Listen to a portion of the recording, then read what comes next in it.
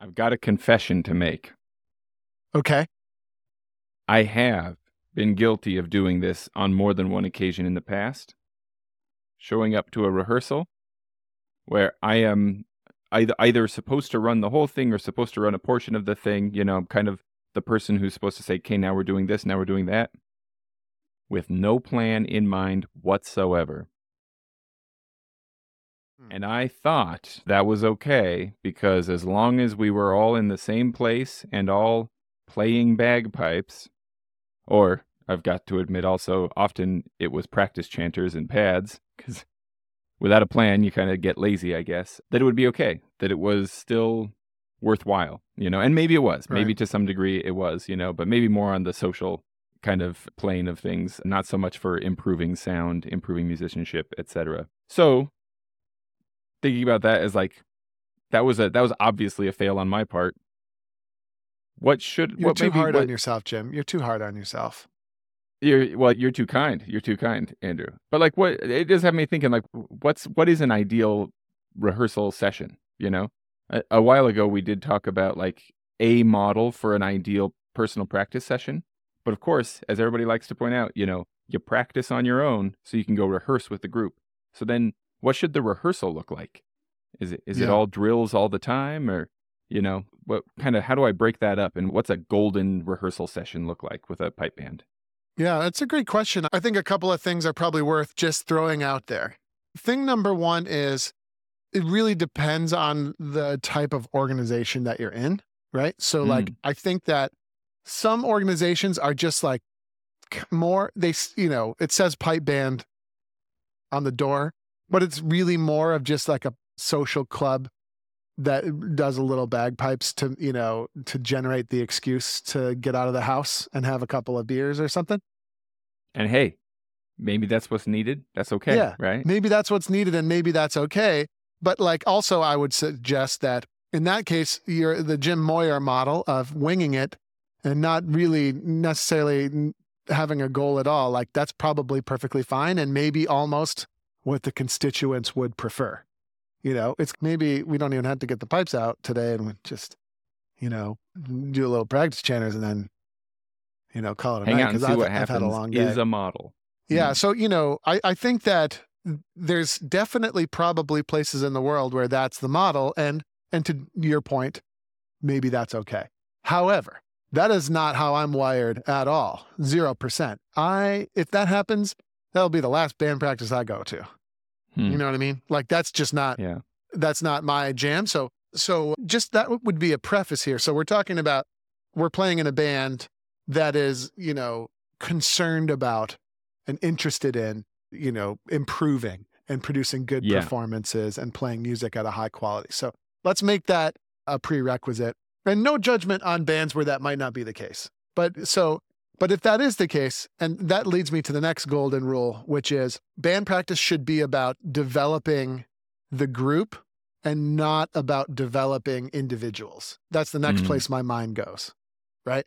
So that's one, that I've seen that like as a spectator, and I've been sucked into that before as well, where it's like you just end up having, 12, 15, maybe 20 people in the room, and all the focus is on one person. Yeah. And sometimes I don't know, like there can be something beautiful about everybody pulling together to help each other, but like it can't be that week after week after week after week. No, and it should really never be that.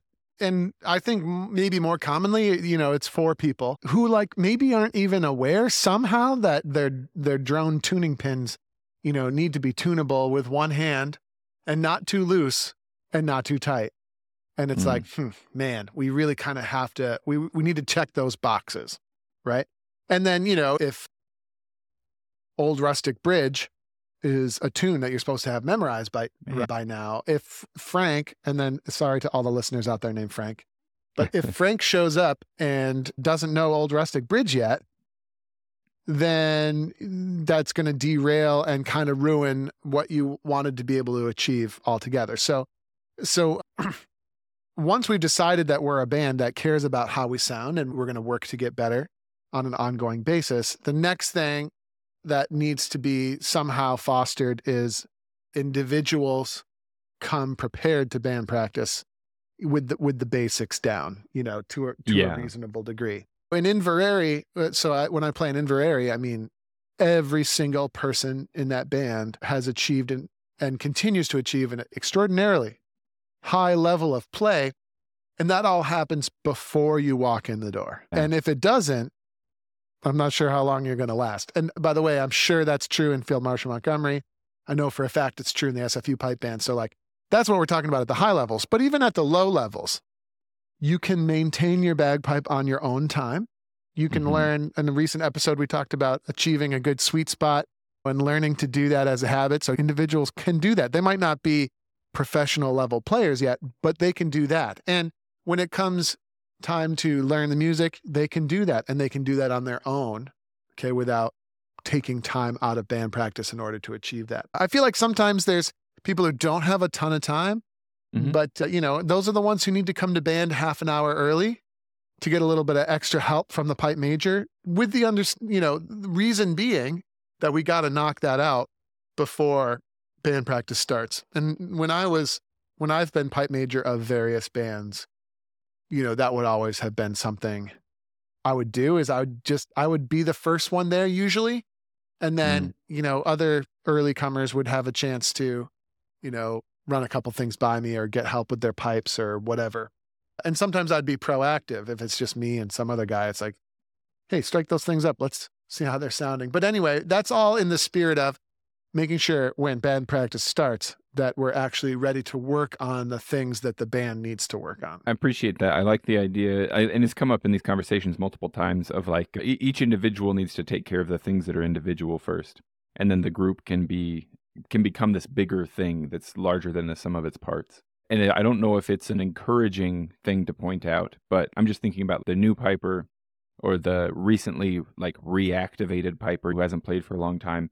It can be hard to feel confident enough that you're a good enough player to go to band practice sometimes. And I feel like it's maybe important to point out that blowing at the right pressure and cleaning up your fingers and stuff like that, that should all be a focus, and you should be getting better at that on your own, of course. But while you're working on that, everybody can have a well-maintained machine. You can take really good care of your bagpipes. And speaking from some little bit of experience, I can say that if everybody showed up with a tight bag that's not leaking air and tuning pins that are not just slipping in different parts or aren't impossible to move, that makes a huge difference. Very much appreciated. And then once you set that expectation, there's no real excuse for anyone in the band to struggle with that, because you've got two options.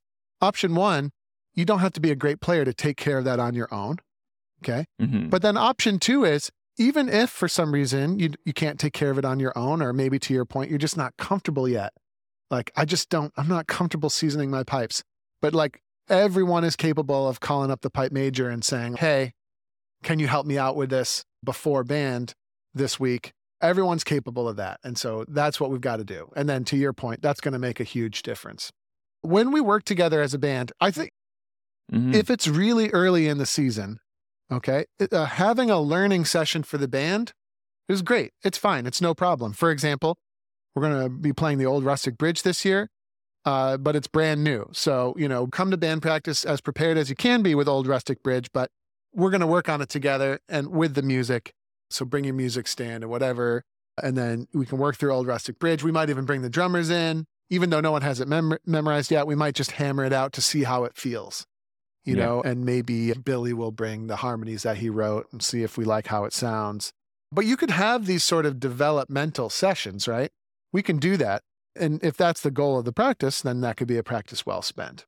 That might be one type of goal. Another goal might be to set the sound because you have a performance coming up. So in a practice where the main goal is to just get a good sound, we don't have to really overthink it from there. For example, typically leading up to a big competition, Inverary and District will spend a lot of time setting the sound, getting the chanters in, and some time, but frankly quite minimal in terms of getting the run-throughs of the sets. I mean, you might get one run-through of each set that you're going to play on the weekend, and maybe a couple of little highlights, things that we want to make sure that are good. But, when you're coming up to a performance, it can no longer be the goal of your practice to like work on people's learning of the tune or getting people to play the Yeah. tune good. So structuring that's the name of the game. Well, and if variety is the spice of life, then I like the idea that throughout a calendar year, what exactly happens at rehearsal will change. I mean, Yes. that keeps it interesting and it's applicable to whatever is coming up on the band calendar. Do you feel like there's value in having a session not be too short or too long? Like, I've been in bands where rehearsal is 2 hours standard and others where it's an hour standard. Do you feel like there is any such thing as too much or too little? Oh, for sure. Definitely too much. I mean, we used to do 8-hour like marathon practices. Mm. And, in a sense, that's probably okay, right? Spiritually. But you have to be, if you're going to be there for a long period of time, you have to have a pretty specific plan. And you can't ask the bagpipes to sound particularly great anywhere beyond, let's say, 90 minutes of practice. Yeah, that's a good point. Yeah. Anywhere beyond 90 minutes, the pipes are going to be soaking wet and you're going to maybe be doing more damage to the cause than good, because now people go home with soaking wet pipes and only 6 out of 10 of the pipers are actually properly taking care of them as a result. And so the other 4, their pipes are all kind of messed up, and then they are having trouble practicing at home on their own because their pipes got messed up from the super long practice. And then then what's required is another super long practice the next week to try to like address all the problems. So there definitely is an optimal length of time, and that might change here and there. And, the more practice channels you play, the more time you can squeeze out. But I like thinking about a rehearsal in, let's say, a 2-hour chunks.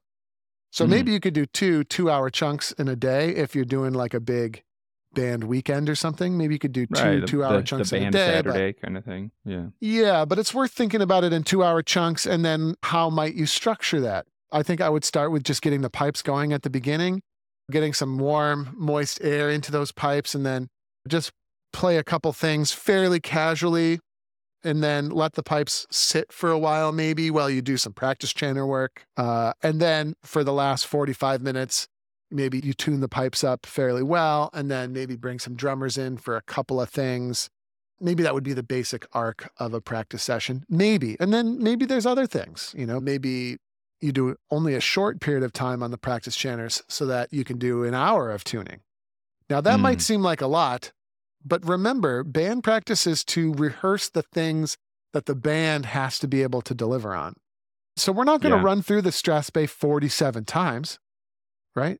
That's stuff that at least 40 of those 47 Strasbe reps are things you can do individually with people outside of band practice time, or it's stuff they can work on their own. We want to really take that valuable band practice time. Think about how hard it is to get everybody in the room, right? We really want to spend that time on things that the ensemble needs to focus on specifically. That's right? a good point. So maybe you've got some even breaks. Like marching into the circle or something like that. That's right. Marching into the circle, maybe, especially for less experienced players who that's not automatic for them. Like in Inverary, we don't do that because everyone's played in bands for so long. You just, you usually just kind of do it once or twice on the day and you're good. But in lower grade bands where that's less familiar, it's like we're going to walk into the circle a bunch. Even something like attacks. I see pipe bands do a lot of rehearsals with attacks, but those attacks should be rehearsed at home. So that you just do 1 or 2 attacks at band practice to confirm everything is sounding great. But it shouldn't be this long. It shouldn't necessarily be this long-winded thing in the perfect world, in my opinion. But how are we going to tune the band? How are these breaks going to go? Right. When you say how are we going to tune the band, it's not just like getting the instruments to play about right together so the next time you get together they're pretty close. It's actually practicing the act of tuning, isn't it? Yes, absolutely. I hadn't really put that together before, Andrew. That makes a lot of sense. I mean, it's a thing. It's a skill set to be able to, and you want it to be efficient. You want it to be as quick as you can get it, and quick and good. And so you got to practice that, and you can only practice that as a band. That's one thing you can't do by yourself. Well, I mean, and there's two sides to some degree, but there's 2 hemispheres of that rehearsal. Just to get a little nerdy on you here and give you some food for thought.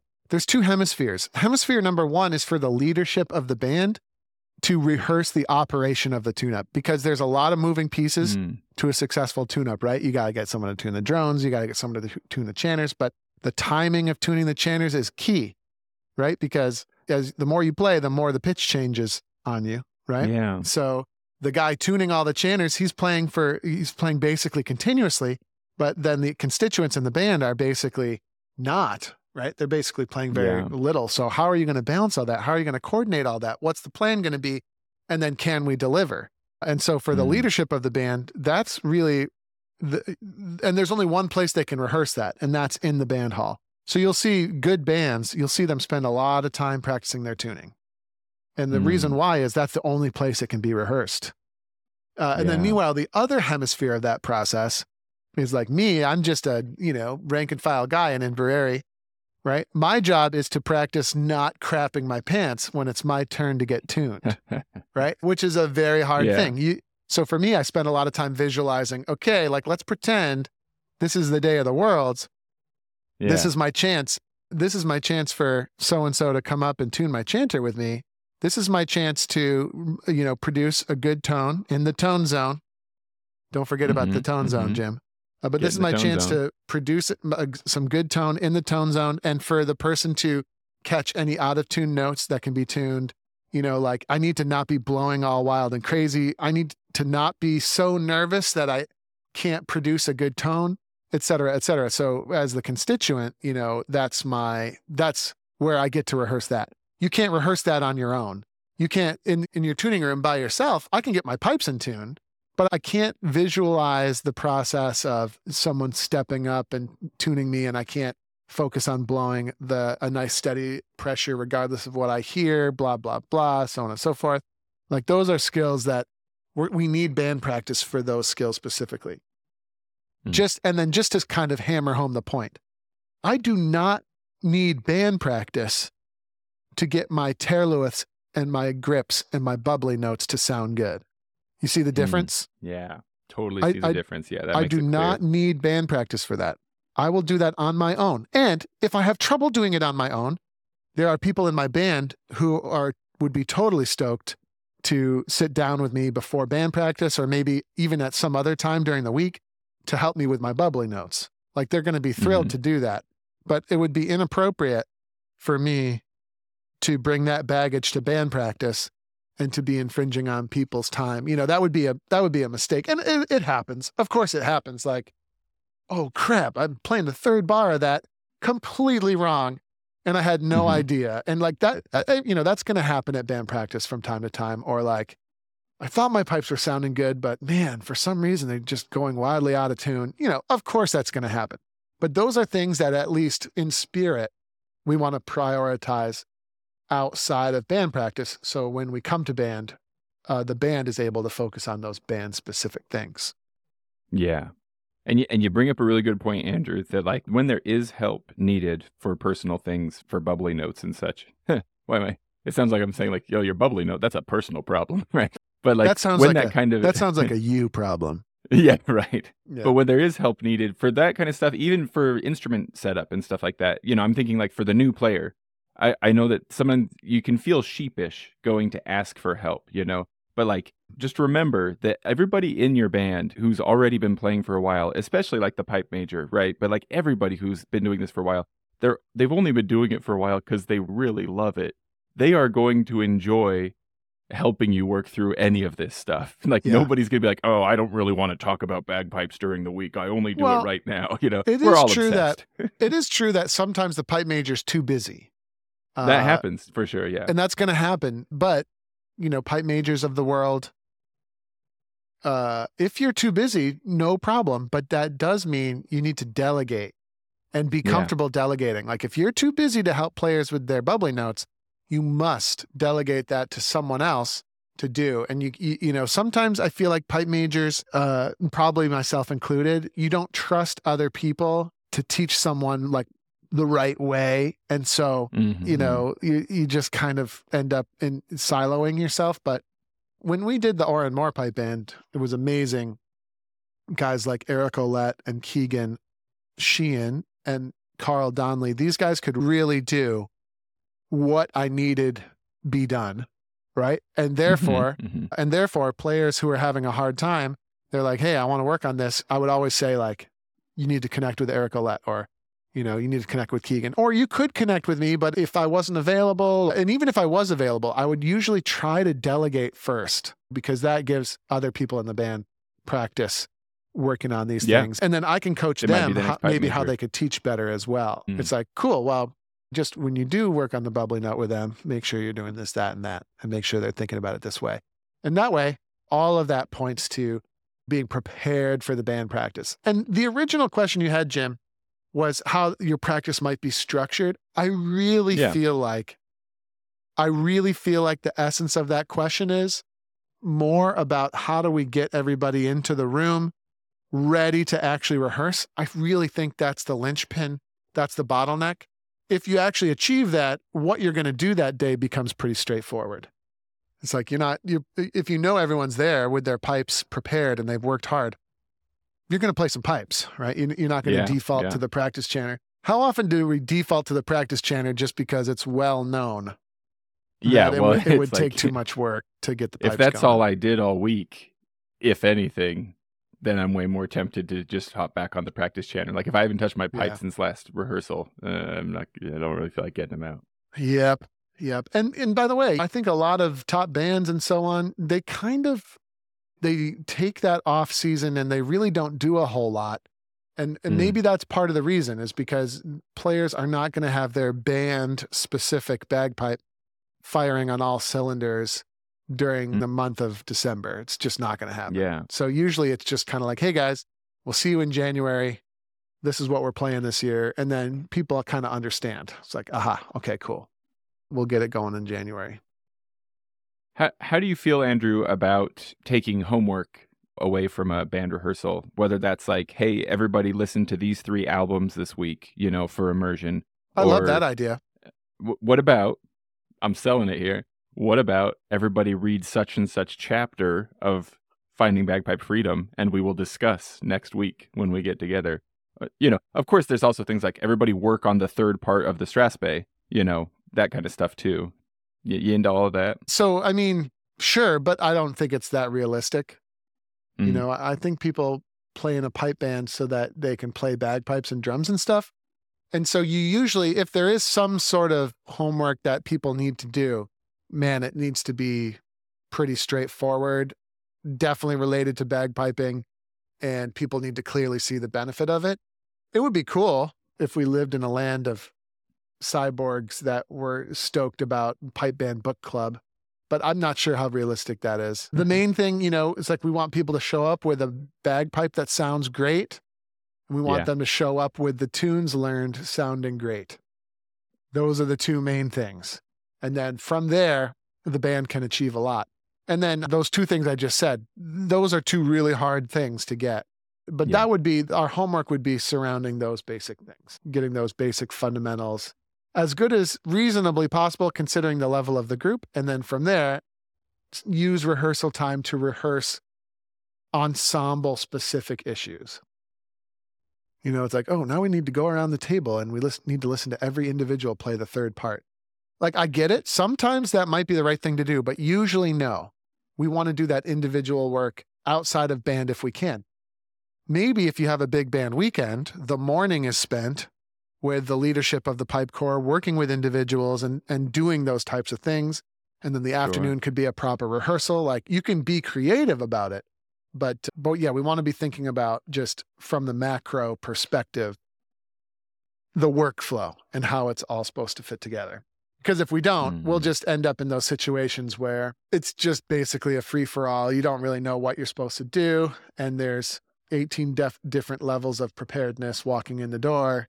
And then you just kind of default to playing a few reps and taking what you can get and spending half your time working on 2 people's drones. Yeah. And if there's another option, a lot of times the players who want to improve or have a more focused experience will go to the other option, which it's like, hey, it's all piping. But, if you want to hang on to players, that's not the situation you want.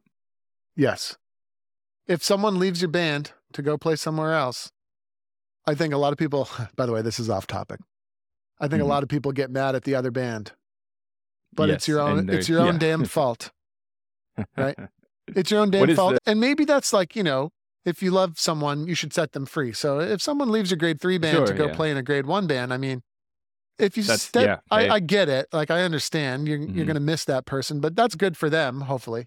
Yeah. But then if Yeah. the rival band poaches your players, don't get mad at the rival band. You know, you got to make it so your band is the enjoyable band to play with. And that's a hard thing. It's a hard thing to Yeah. do. There's some wise saying that goes something like, to get a person to move, you don't need to destroy the house they currently have. Just Right. build a better house, and they'll move into it of their own, of their own will. Absolutely. So make your pipe band the coolest house on the block. Yeah. And that's, And I do feel like within reason, right? Like if you have a grade 4 pipe band, I think players that are at a grade 3 level, they might prefer playing in your grade 4 band. If it's a band that's set up well and operates well and you can feel that forward momentum. So it's like the grade level isn't that important. It's it's the machine, for lack of a better word, that you build that like is able to move forward and improve. I think that's what excites people within reason. Now, if you've got a grade 4 band and someone in that band is capable of playing in a grade 1 band, you have to understand that's eventually where they're going to go. Of course, yeah. And you should want that, and maybe once you become a grade 2 band, maybe you don't want that as much and you want them to stay in your grade 2 band to help you become eventually a grade 1 band.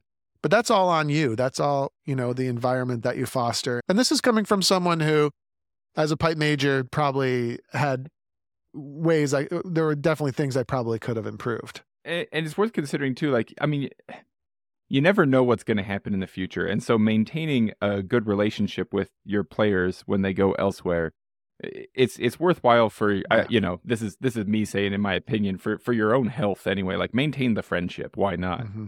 But also, as far as your band goes, like, who knows if you're in a grade 5 or grade 4 band and this player's capable of playing with a grade 2 band and they go play with a grade 2 or a grade 1 band for a while, and then something changes in their life that they don't have time for that anymore. You might have a really great pipe major coming back to your band to bring a lot of great ideas from a higher grade band.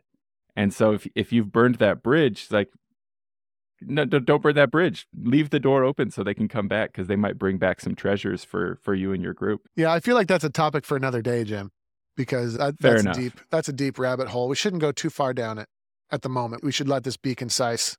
Well, let's call it in there for today. Just a couple of thoughts about, what did we talk about? We talked about just a couple of thoughts about making your band rehearsals as effective as they can be. Has to do with your personal responsibilities that you have in order to make it so your rehearsal can be good, and then what ought you to be focusing at a band rehearsal, and what ought to be other stuff that happens at home. Yeah, one analogy to bring the point home: if you were putting together a basketball team, how much of your basketball team's practice time should be spent developing my ability to shoot the 3-pointer? Like, maybe there are times where there's a little bit of that is appropriate. But generally speaking, you want me to come onto the team already able to shoot the threes, right? And then during basketball practice, where we actually work as a team, we'll be practicing those things that are specific to the operation of the team. Like, what plays are we going to run? What's the general strategy? So on and so forth. So there's a time and a place for everything. And I feel like the band practice hall often is just kind of a convoluted mess instead of being focused on those key things. Hey everybody, Andrew Douglas here from the Piper's Dojo, and I just want to say thanks so much for listening to today's iteration of the podcast. If you enjoyed what you heard here today, it would be super helpful to us and to a lot of bagpipers out there trying to find us. If you could give us a top-notch review on whatever platform you're using to listen to this podcast, particularly Apple, iTunes, and Spotify and things like that, your review would be really, really helpful. So if you have a moment today, definitely go over there and help us out. Other than that, until we meet again on the podcast or somewhere else, thanks again for listening.